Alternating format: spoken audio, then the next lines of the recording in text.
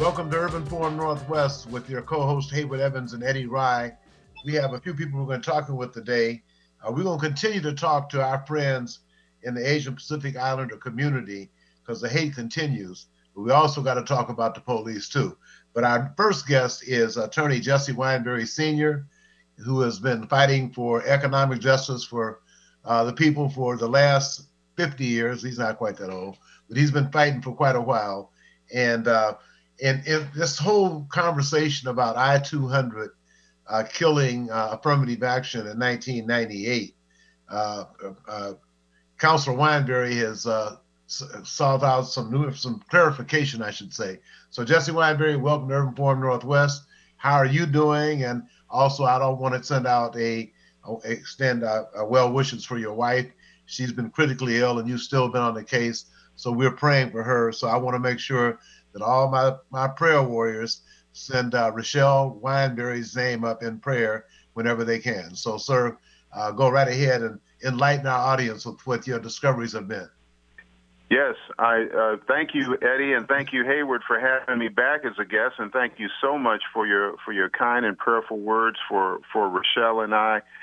We are making progress in terms of her rehab from her recent bout with MS and with a brain stroke, and so those prayers are appreciated. But she too is cheering us on as we head toward what we think and have good reason to believe will be the final phase of this journey and of this movement to reclaim the $4 billion, that's billion with a B, that Washington State has taken away from women and minority-owned businesses, people of color who have, over the last 23 years, sought to do business with the state in terms of winning contracts, getting jobs, and getting college educations.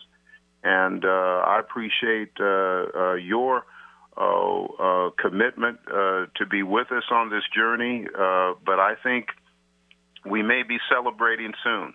The governor has indicated, Governor Jay Inslee, who I served with in the House of Representatives many years ago, he and I started out our political careers together in Olympia, and he has indicated through his top staff that he is getting closer and closer to signing an executive order that will correct the implementation of I-200, which has been incorrectly implemented for nearly a quarter of a century in our state.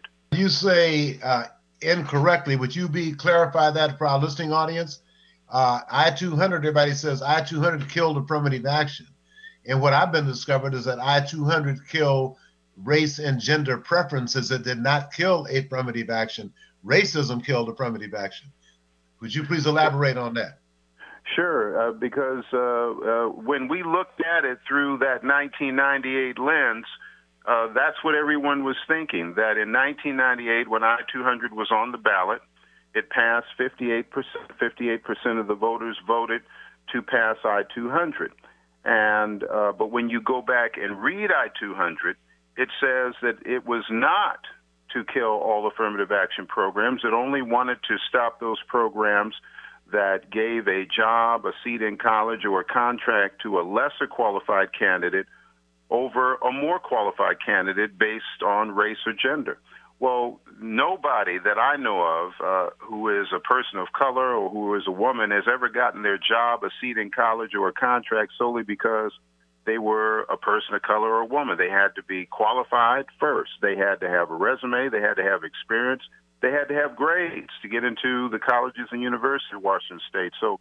But then came the implementation of the law, which was done through Governor's Executive 9801, and that is what broadened the whole scope of affirmative action and directed the states, the counties, the cities, the school districts, and all of the colleges and universities to stop using affirmative action programs if they use race or gender in any respect. And that was certainly not the wording of I-200, and it certainly was not the intent, as we've later found out, from not only a Supreme Court decision in 2003, but the Attorney General also came in 2017 and reemphasize that I-200 was never intended and should never be implemented to go beyond what it said, and that is just to stop anybody with lesser qualifications from being elevated over somebody with more qualifications for a job, a seat in college, or a contract.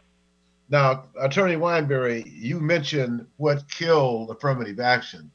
The governor's directive 9801. Could you please elaborate? This is a very critical question right now because blacks have suffered immensely. All minorities have not done as bad as black folks, okay? As a matter of fact, certain groups are overrepresented when it comes down to participation. So we're talking about African descendants of the United States enslaved. We have suffered the brunt of this whole thing. Now, you said 9801, so that means in 1998, Governor Gary Locke issued what? And what impact did that have? Well, the governor's directive, you're correct, is 9801, and thank you for explaining what that 98 means. That 98 is short for 1998. 01 means that is the first governor's directive that was issued by that year. And yes, it was issued by, at that time, Governor Gary Locke. What did the directive, who was it to, and what impact did it have? Pardon me? Who was the directive issued to, and what were the instructions in the directive? Well, the governor issued whenever, and some people may have heard of a governor's executive order. I think most people, especially now as a result of the global pandemic, we're accustomed to Governor Inslee issuing executive orders. Those are public orders from a governor. But a governor's directive is not as public. A governor's directive goes to all of that governor's cabinet members, the executive cabinet, the sub-cabinet members. There's over 200 or close to 200 agencies in the state government alone. And so all of those heads got that directive. There's over 200 cities. There's over 200 school districts. All of the heads of those school districts and port commissions and counties and cities got that directive. And so that directive is still in effect. And that's why our number one request in the executive order is for Governor Inslee to rescind, in other words, to kill that governor's directive that has been implemented now for 23 years. But Attorney Wineberry, you haven't let our listening audience know what was entailed in the directive.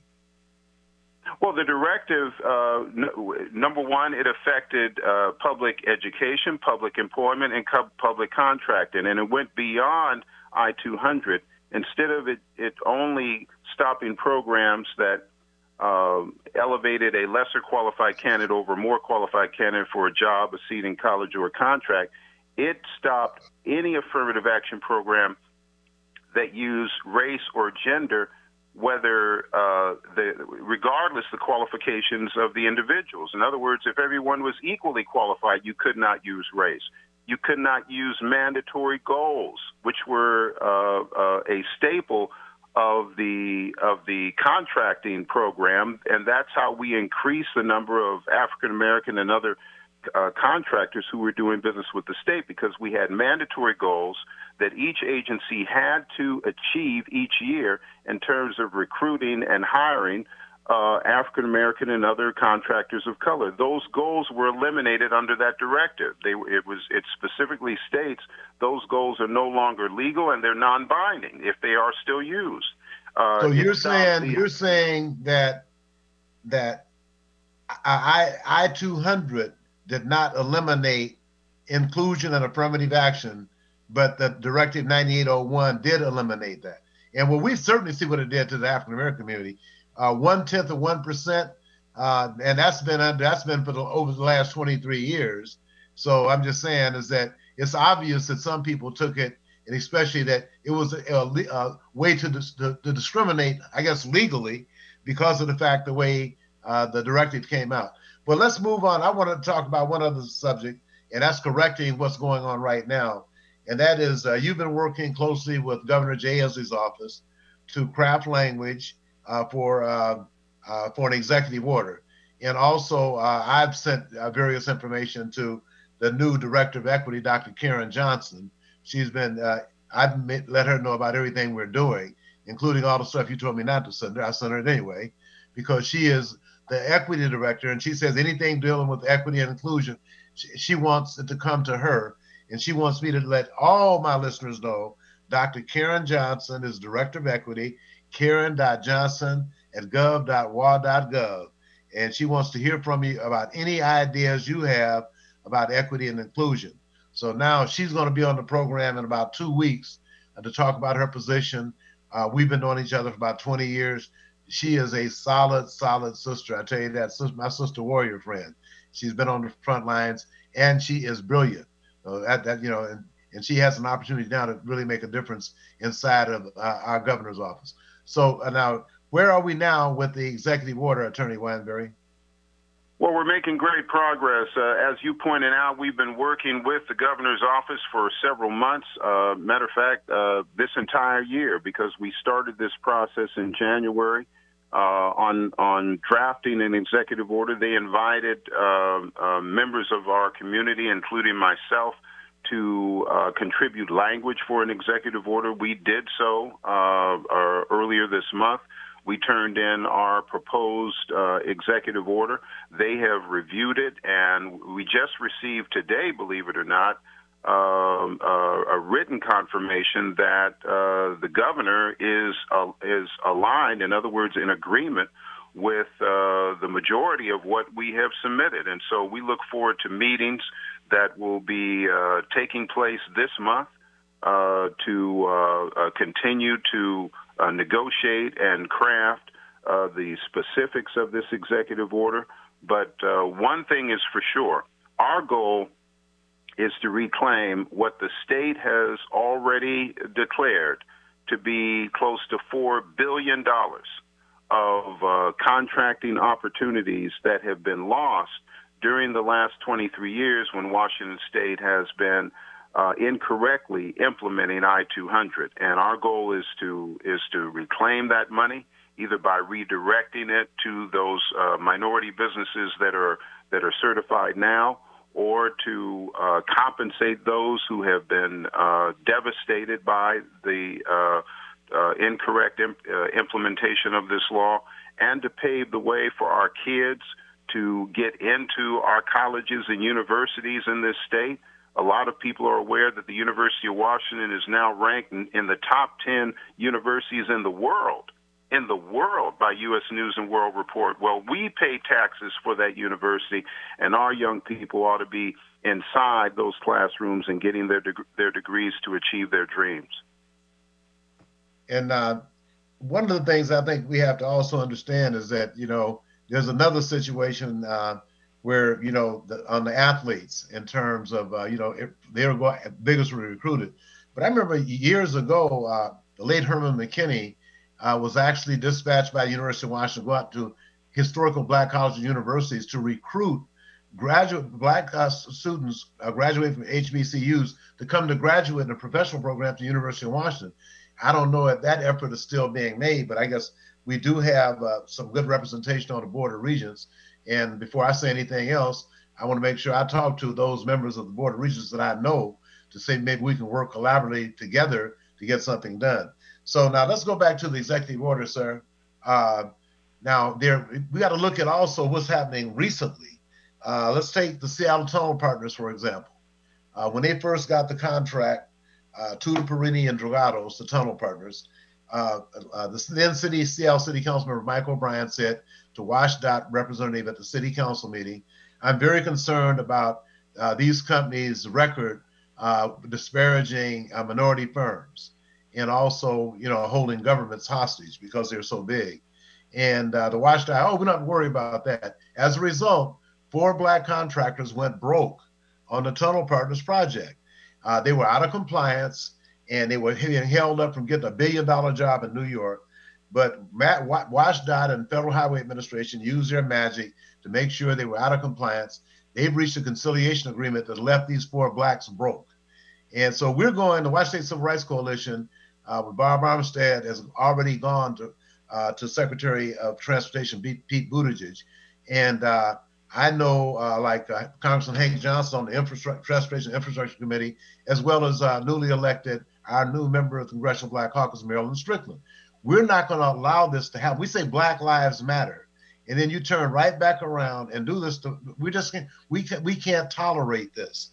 And so we will be going to D.C. I do know a couple of people in D.C. myself, and we're going to be holding all these agencies accountable. The other thing is that in the federal money, it seems that white females receive just about 80% of the pie. And so that's these disparities have got to be corrected.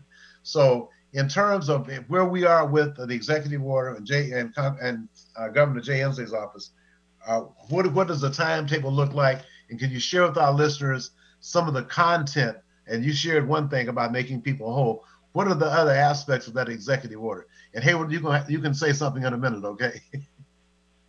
One of the other aspects is employment. There's over 300,000 government jobs throughout the state.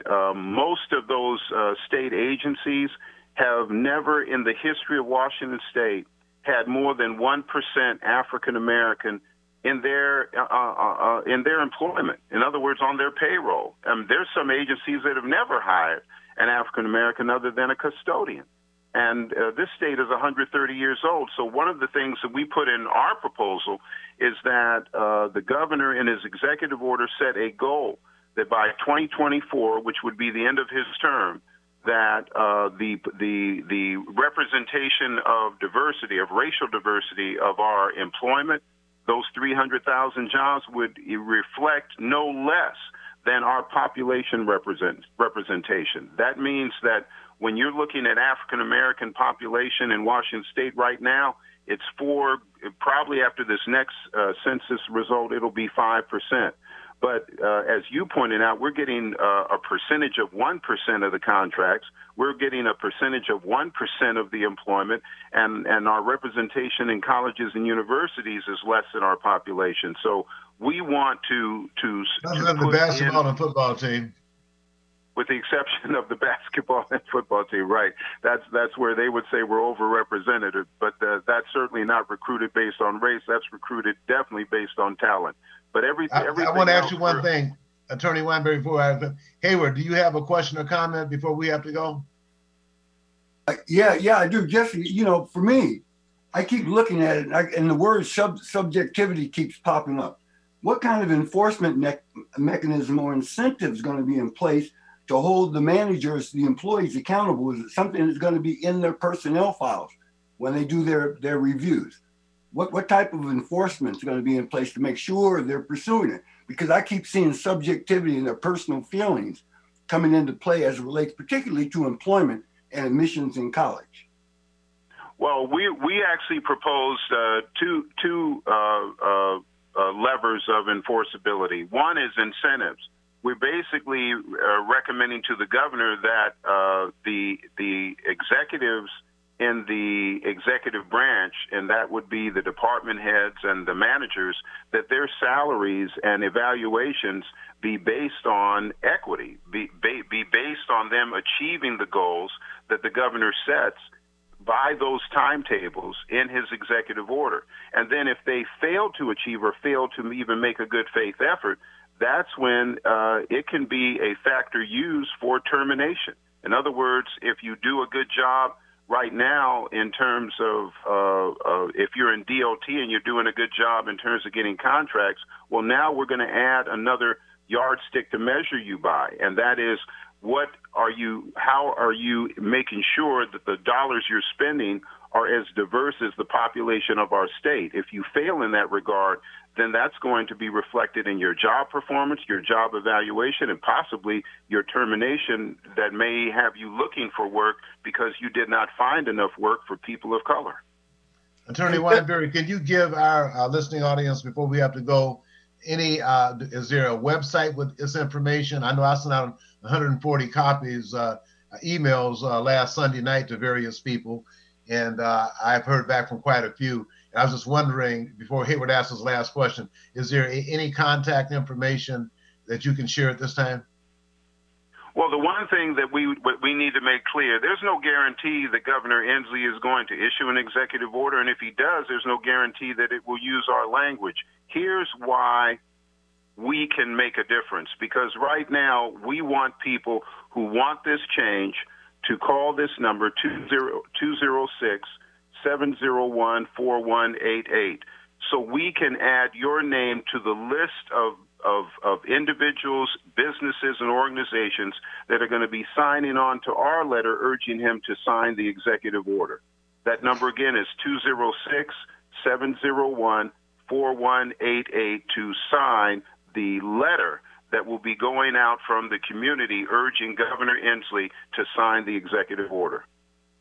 Okay. Hayward, you have the last word. Yeah, Jesse, and again, what gets me, particularly the University of Washington, because, there's a direct correlation between education and income. The University of Washington now, they're setting up all these satellites, and it seems like all the satellite campuses is where they're sending the people of color. What's going to be, make sure that we guarantee that they're on the main campus, the one that is in the top 10 in the world? That's a very good question, Hayward, because right now they estimate there's around 400 African-American students at main campus, top 10 in the world. There's 700 African-American students at University of Tacoma. And yes, when you get your degree from the University of Tacoma, it says UW Tacoma. It doesn't say University of Washington, Seattle. And so that is something that we need to include that right now is not included in the proposed executive order, and we need you at the table to recommend the kind of language that will not have them shuttling us to satellites, but instead educating us and awarding those degrees from that main campus. Jesse Wineberry, we're out of time. Thank you for all your work, and we want to keep you on the air and let us know how the effort to have the governor sign an executive order to restore affirmative action that was mistakenly, allegedly, taken away. Would you repeat that phone number that people can call again, please, before you go? Yes, we urge you to call 206-701-4188 to get your name on the list of community leaders that are urging Governor Inslee to sign this executive order, not next year, not later in this century. We want an executive order now. As to close out, Dr. King said it best. We want all of our rights. We want them right here, and we want them now. Thank you very much, Attorney Jesse Wineberry. We'll be looking forward to talking to you real soon. We're going to take a quick break and come back with our next guest after this. Hi, my name is Mian Rice, the Diversity and Contracting Director for the Port of Seattle. As a public agency, the Port of Seattle serves the community, and our investments should benefit everyone who lives and works here. The Port is committed to equity, diversity, and inclusion, and to leveling the playing field. That means continuing to open doors to contracting opportunities to all, especially women and minority-owned and disadvantaged businesses. How can you participate? List your business in Vendor Connect, a database of contractors. Attend PortGen workshops to learn how to do business with the Port. Learn more about contracting opportunities at portseattle.org. For more information on operating a concessions at Seattle-Tacoma International Airport, visit lease.ctacshops.com. Why sit in bumper-to-bumper traffic when you can hop on Link Light Rail and fly by the gridlock? It's a smoother, easier, stress-free way to get where you want to go. Whether you're heading north to Capitol Hill and the University of Washington or south to Columbia City, Tukwila, and the airport, Link Light Rail will get you there quickly and safely. And if you have an ORCA card, even better. Just tap on the yellow card reader when you get on and listen for the beep to let you know your card has been accepted. Then tap your card reader again once you've reached your destination and listen for the double beep to let you know you've tapped off correctly. To find the closest Link Light Rail station or to learn how to get an ORCA card, just go to soundtransit.org and type Link Light Rail into the search bar. Sound Transit's Link Light Rail. Just another way that Sound Transit is powering progress. Need help getting started with self-help? You came to the right place. Alternative Talk 1150. All right, Eddie Ryan, Hayward Evans back at Urban Forum Northwest with our next guest, former State Representative Velma Valoria, who I had the privilege of being invited by her to go on a trade mission to the Philippines, and I enjoyed it. I sure did. I would like to go back. Matter of fact, I even got a chance to go to Malacañang Palace, and I have a picture with President Fidel Ramos and some other pictures I can't show, but they sure were fine. Anyway, Velma Valoria, how you doing? Thank you. Hi, Eddie. How's everybody there? Me and Hayward we're just doing fine. The weather's going to be good, and but we got a lot of work to do around here. We sure do. Yeah, we have a lot of work to do. So, Velma, why don't you take a couple of minutes and just, it might take you longer than that. You could take all your time, just talk about what you've done, but just share with our listeners a little bit about your background. We know you went to Balboa High School in San Francisco with Calvin Jones. Oh, I know. How did you know that? Anyway, so let me tell you, I am an immigrant from the Philippines. I grew up in San Francisco and went to Balboa High School with Calvin Jones. I moved to Seattle in 1983 when two of our community members were murdered by the Marcos dictatorship. It was a big transition for me because I was a medical technologist in New York, and when I got to Seattle, I had to work in the canneries of Alaska to make sure that we could fill the void that was needed to continue to work against the Marcos dictatorship.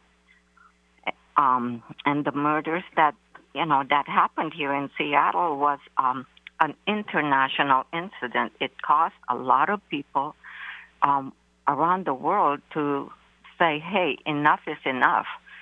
Shortly after the murders, maybe 4 years later, the Marcos dictatorship was dethroned, is what I like to call it, and was expelled and was no longer a dictator. But what I wanted to tell you is that I have this long history of fighting for justice, social justice, and also for equity in this country. It hasn't been easy. It's been fraught with a lot of, like I said, some real struggles. And so I come to you today to say that this latest attack on the Asian American community, particularly the Asian American, has really hit a lot of us in a hard way.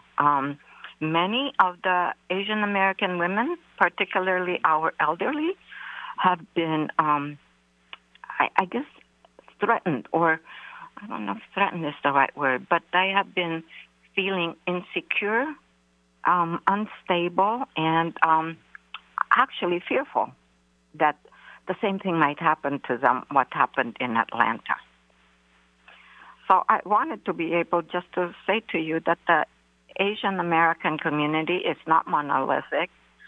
We think that saying that, what did you call that? What did you call us, or what did the public call us, the model minority? That for us, or for me at least, is very racist, because it pits us against each other. It pits us against the Black community, the Latino community, the LGBTQ community. So it becomes a real hard issue to fight over, because it's, for us, we're not monolithic. Like, I come from the Philippines, which is an Asian country. Another friend of mine is from India, another Asian country, right? Another friend is from Vietnam. Another friend is Cambodia. So we all speak different languages and have different cultures. So we're by no means monolithic. And that's what I wanted to try to be able to portray today, where, like, in particular, for a lot of the, for a lot of the society, particularly the white men, they fetishize Asian American women as exotic. They're docile. They're submissive. When a lot of us are not that way. We're right there fighting for gender equity.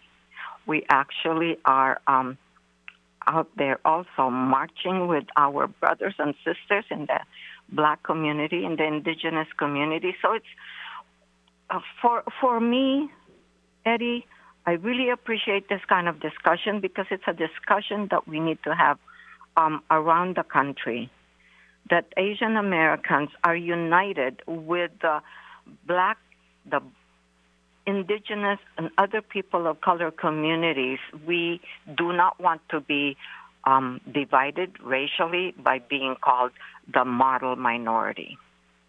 So I just want to make that clear. Well, Velma, I just want to say that if anybody grew up in Seattle in the 50s and 60s and even the 70s, my next door neighbor was the Maedas.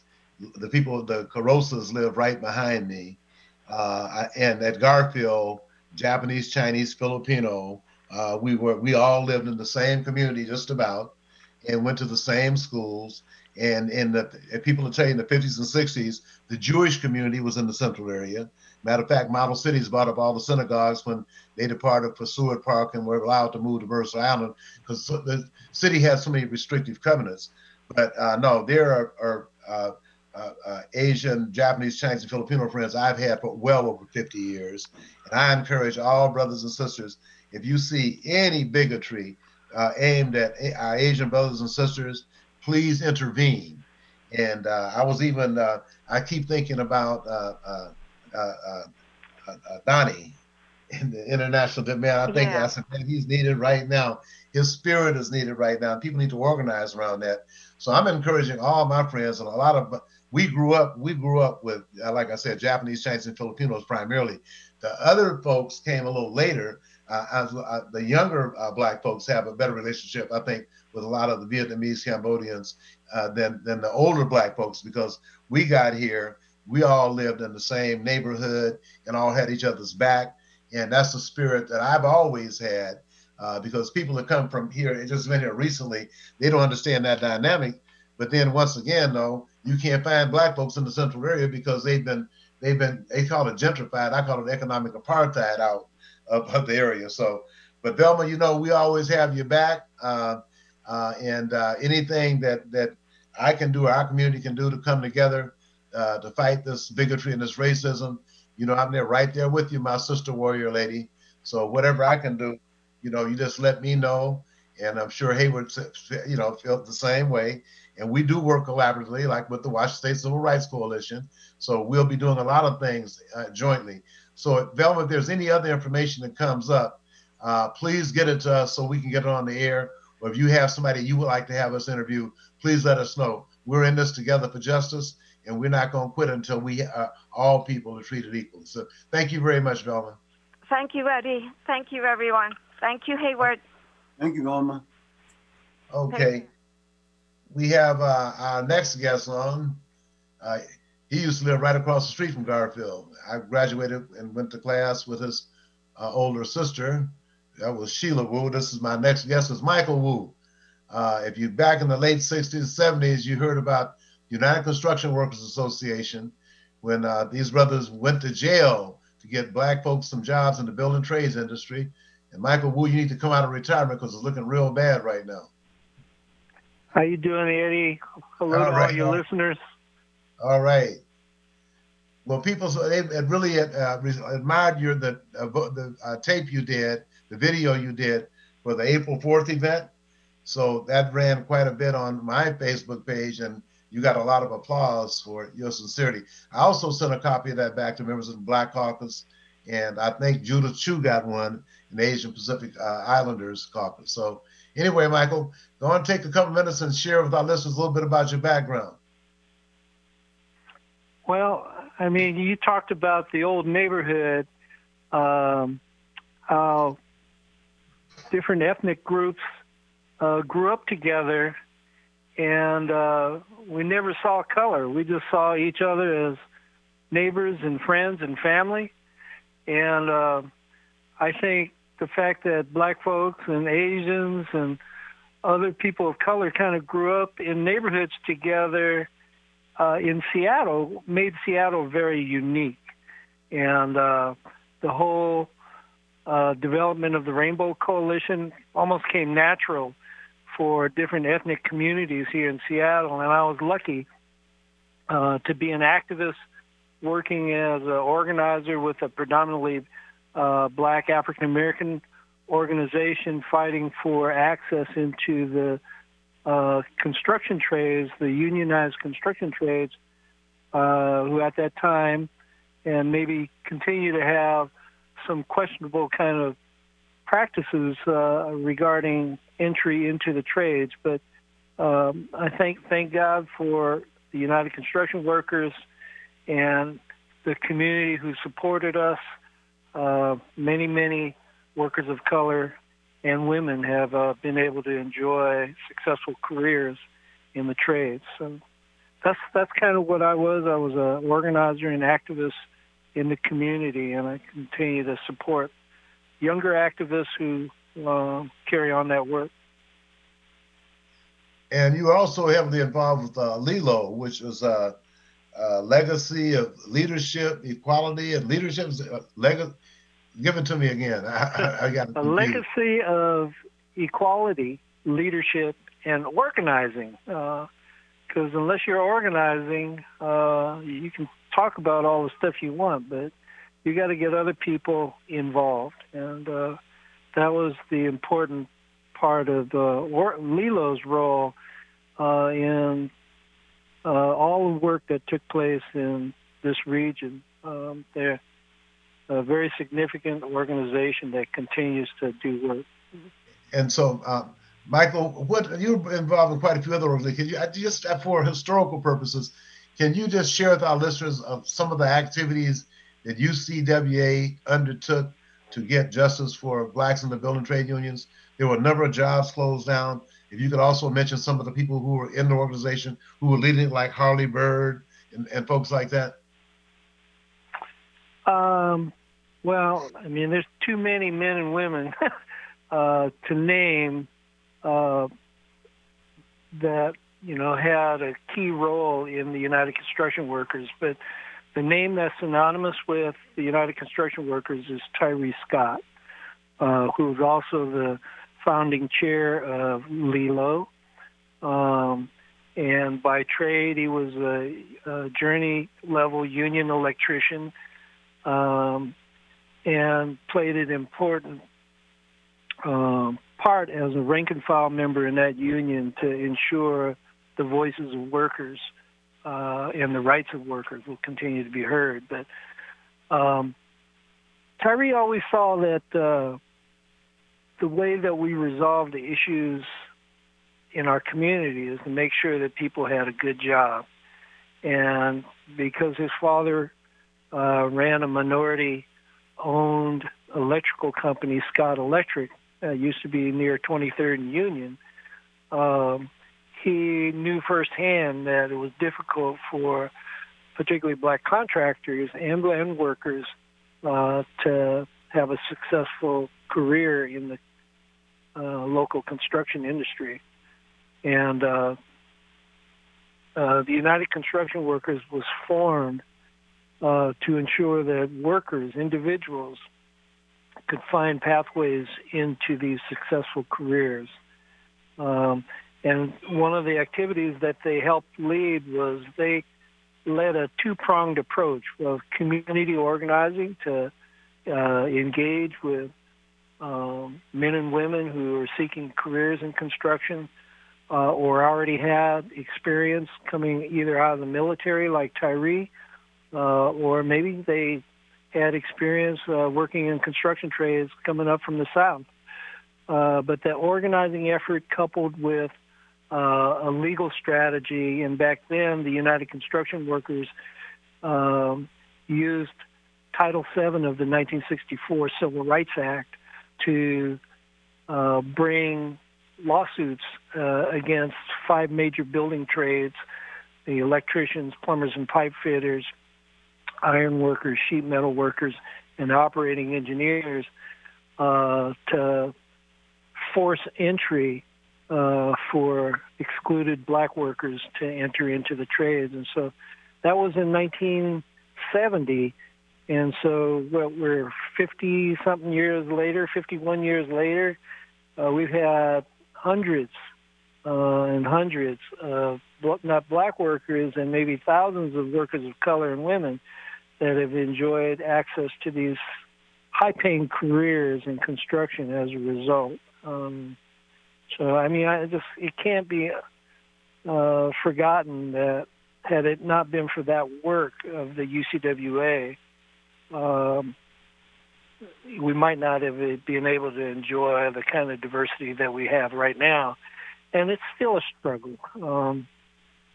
The City of Seattle, the Port of Seattle, and King County are jointly working on a strategy called Priority Hire to prioritize low-income workers of color and other low-income workers in zip codes to give them some priority to working on publicly funded construction sites. So got to keep those kinds of initiatives going to make sure that there's always a demand for workers of color and women to enter into these trades and learn a skill. Michael Wood, that was a story I wanted my listeners to hear. That's some very, very important history. And unfortunately, history repeats itself. So we're going to be calling on you again for some updates on what you're doing. So Michael Wood, thank you very much today, brother. We appreciate your time. Thank you for all your work. All right, bye. Okay. So we're going to take a quick break and come back with Mr. Dunston after this. Hi, my name is Mian Rice, the Diversity of Contracting Director for the Port of Seattle. As a public agency, the Port of Seattle serves the community, and our investments should benefit everyone who lives and works here. The Port is committed to equity, diversity, and inclusion, and to leveling the playing field. That means continuing to open doors to contracting opportunities to all, especially women and minority-owned and disadvantaged businesses. How can you participate? List your business in Vendor Connect, a database of contractors. Attend PortGen workshops to learn how to do business with the Port. Learn more about contracting opportunities at portseattle.org. For more information on operating a concessions at Seattle-Tacoma International Airport, visit lease.ctacshops.com. Why sit in bumper-to-bumper traffic when you can hop on Link Light Rail and fly by the gridlock? It's a smoother, easier, stress-free way to get where you want to go.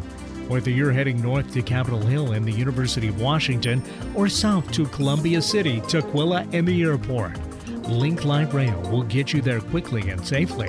And if you have an ORCA card, even better. Just tap on the yellow card reader when you get on and listen for the beep to let you know your card has been accepted. Then tap your card reader again once you've reached your destination and listen for the double beep to let you know you've tapped off correctly. To find the closest Link Light Rail station or to learn how to get an ORCA card, just go to soundtransit.org and type Link Light Rail into the search bar. Sound Transit's Link Light Rail. Just another way that Sound Transit is powering progress. Alternative Talk 1150, here to uplift your day. Before we proceed, while we're waiting to hook up with Mr. Ernie Dunston, I want to just give a shout out to Leslie Jones and Sound Transit, Liz Alzier, City of Seattle Purchasing and Construction Services Department, Mian Rice with the Port of Seattle Diversity Contracting Office, Concourse Concessions, Dave Pukahara, CTAC Bar Group LLC with Rod O'Neill and Jerry Whitsitt, and Stephanie Ogle handles all of our technology, and she does a fantastic job. I want you to check out the MLKCC.org website and Facebook page, and also we have want to congratulate Rod Brandon. He's been named the new Executive Director of the Seattle Housing Authority. He will replace Andrew Lofton, and both of those guys came out the City of Seattle. I think Mayor Norm Rice's office, both of them, I think. So anyway, we also have some sad news, and I want to turn that part over to my co-host Haywood Evans. Yeah, Eddie, it's just, I'm really hurt about this one. Bob Haynes passed away, avid member of Mount Zion, but working with the young people. He's a retired banker, and he took these young people, young black men. And what got me is when he started a program, they were teaching them how to trade and sell and buy stock. And these young people would take their little $1,000, and before the year was out, they were at 50, 40, 70,000. They were killing it. He was teaching them the value of $1, compound interest. I am so respectful. And the fact is, he's a person we're truly going to miss, especially in terms of what he's done to a lot of the young people at Mount Zion and throughout the community who would attend the Team Issachar program. And again, I'm just impressed with how he presented himself and how he educated them on the value of $1 and got them in the entrepreneurial spirit that we need so desperately now in our community. Haywood, you're exactly right. The other thing too, I want folks to, if you get a chance, the National Action Network, Reverend Al Sharpton, they're having their annual conference. That's going on right now. I'm sure if you go ahead and Google NAN, National Action Network, you can still register to participate in that conference. In terms of, and I did post a picture on my Facebook page of Dr. Arthur Fletcher, then Governor Gary Locke, and myself. Dr. Fletcher was talking to him about Initiative 200, and we had a very good report from Jesse Wineberry. Hey, what is your impressions and feelings about this executive order that former Representative Wineberry is working on? The governor has to sign it. And again, everybody needs to call to sign, to get their name on this letter that we're sending to the governor, 206-701-4188. We've lost over $4 billion since 1998, when this whole farce of a law came into effect, supposedly non-discrimination. We have been discriminated against ever since we got here. And affirmative action is very, very real. You know this, but it just reaffirms the white folks' position. That's all it's done. And as long as subjectivity comes into play, that they make a decision based on how they feel about this individual obtaining a contract or getting admitted to college or obtaining a job, we're going to have a serious problem. So I'm really impressed with what Jesse came up with. And hopefully, again, and that whole enforcement mechanism, how a lot of Quasem always says, look, you can talk all the stuff you want, but if it's not enforced, then we got a serious problem. And it sounds like Jesse covered that base, but now it's on us to push the governor to, like Dr. King would say, it's never too late to do the right thing, Mr. Governor. Time to move on it, get that executive order out. When you talk $4 billion, let's look at the undulation. When you have $4 billion, if the money's going to a smaller company, you usually hire your relatives or a close friend, usually of the same color, and that money turns over. If it turned over 3 times, that's $12 billion in actual assets that could have been generated in our community that we lost. And that's why that whole economic apartheid. This is an excellent example.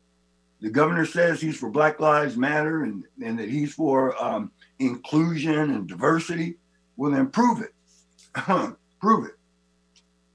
Well, we have some opportunities coming up, I think, with the executive order, but it's still going to be up to how do you perceive it being enforced by department by department? Yeah, you see, and that what gets me. It has to be incorporated in their personnel file, their review, when they're reviewed.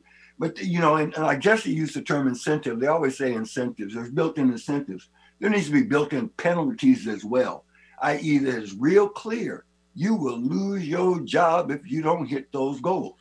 Enough is enough. After 20 years, over 20 years, 21 years now, that we've been under this draconian law. No, it's time for a change. And Eddie, you see the impact. Right in your face, all the businesses that we've lost, all the potential opportunities in our community. I mean, hey, if some of those contractors would have been able to keep their job, we might still have a greater portion of the CD. They worked us right out of there. Well, that goes to show you the wealth we're talking about being generated by those lost opportunities. not only just with the state, but that covered all public entities in the state of Washington, school districts, cities, counties, and everybody was under that illusion. And I'm really glad that Representative Weinberry's committee have done the research to determine that even on the voters pamphlet, John Carlson's piece says this is to prohibit gender and race preferences. This does not kill affirmative action. But it was interpreted that way, particularly when you get a directive from the governor saying you will cease doing anything that's even close to affirmative action. So once you say no race or gender preference, anytime a black person gets anything, okay, we got Ernie is on right now. Let's get him right quick. Ernie Dunston. Hey, Daddy. Okay, yes. Yeah, I know we got the 30th anniversary of the Project Mrs. Taiwan on. Give us our listeners about a minute of the history and go into what's going to be happening virtually on next Wednesday, April 23rd. Right. This is next the Friday. 30th. Next Friday. Okay. You ready? Yes, go right ahead. Yeah. This is the 30th annual Taiwan On event. We've been doing this now since for 30 years, and the only year that we missed was last year because of the pandemic. And this program is designed to work with young African American men in the community, help them, give them some direct mentorship, and help steer them into a life after high school, either in the workforce or in college.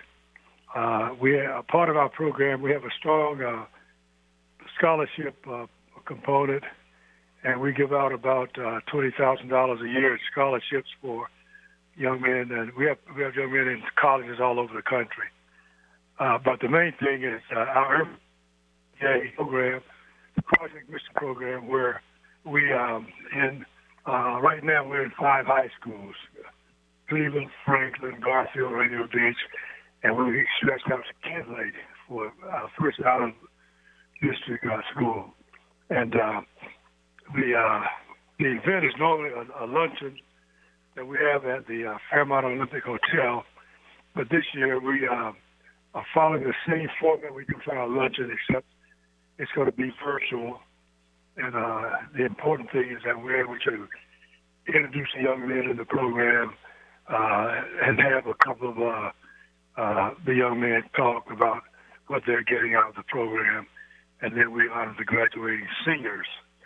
So this is, like I say, this is our 30th year doing this. It's been a very strong program. We've been able to generate support for many of the major corporations, but our main partner is Turner Construction Company, and they have underwritten a great portion of this program each year, and they are co-sponsors of the program. And then we have other sponsors such as Alaska Airlines, the Leslie and Bernice Smith Foundation, Eli Lilly is a real big one, Seattle Seahawks, Casey Family programs, and several other programs that help supplement our scholarship fund and make it possible for. Ernie, before we'll repeat this again next week because we're on next Thursday and the event's next Friday, the 23rd, right? So what I want to do is just say, give us how can people log on, and we'll repeat it next Thursday as well. All right. So anyway, you go on info@thebreakfastgroup.org, and there'll be a link that you can link in and sign up to be a part of the virtual program. Okay, Ernie, we'll repeat it next week. We're out of time right now, but thank you very much, Ernie. All right. And keep up the good work, my brother. We appreciate you. Take care. Take care. Okay, Eric, thanks a lot. Hayward Evans and Eddie Rye with another edition of Urban Forum Northwest. We'll talk to you again next Thursday at 2 o'clock. Always go to urbanforumnw.com to hear archive programs and other relevant information. We'll talk to you again next Thursday.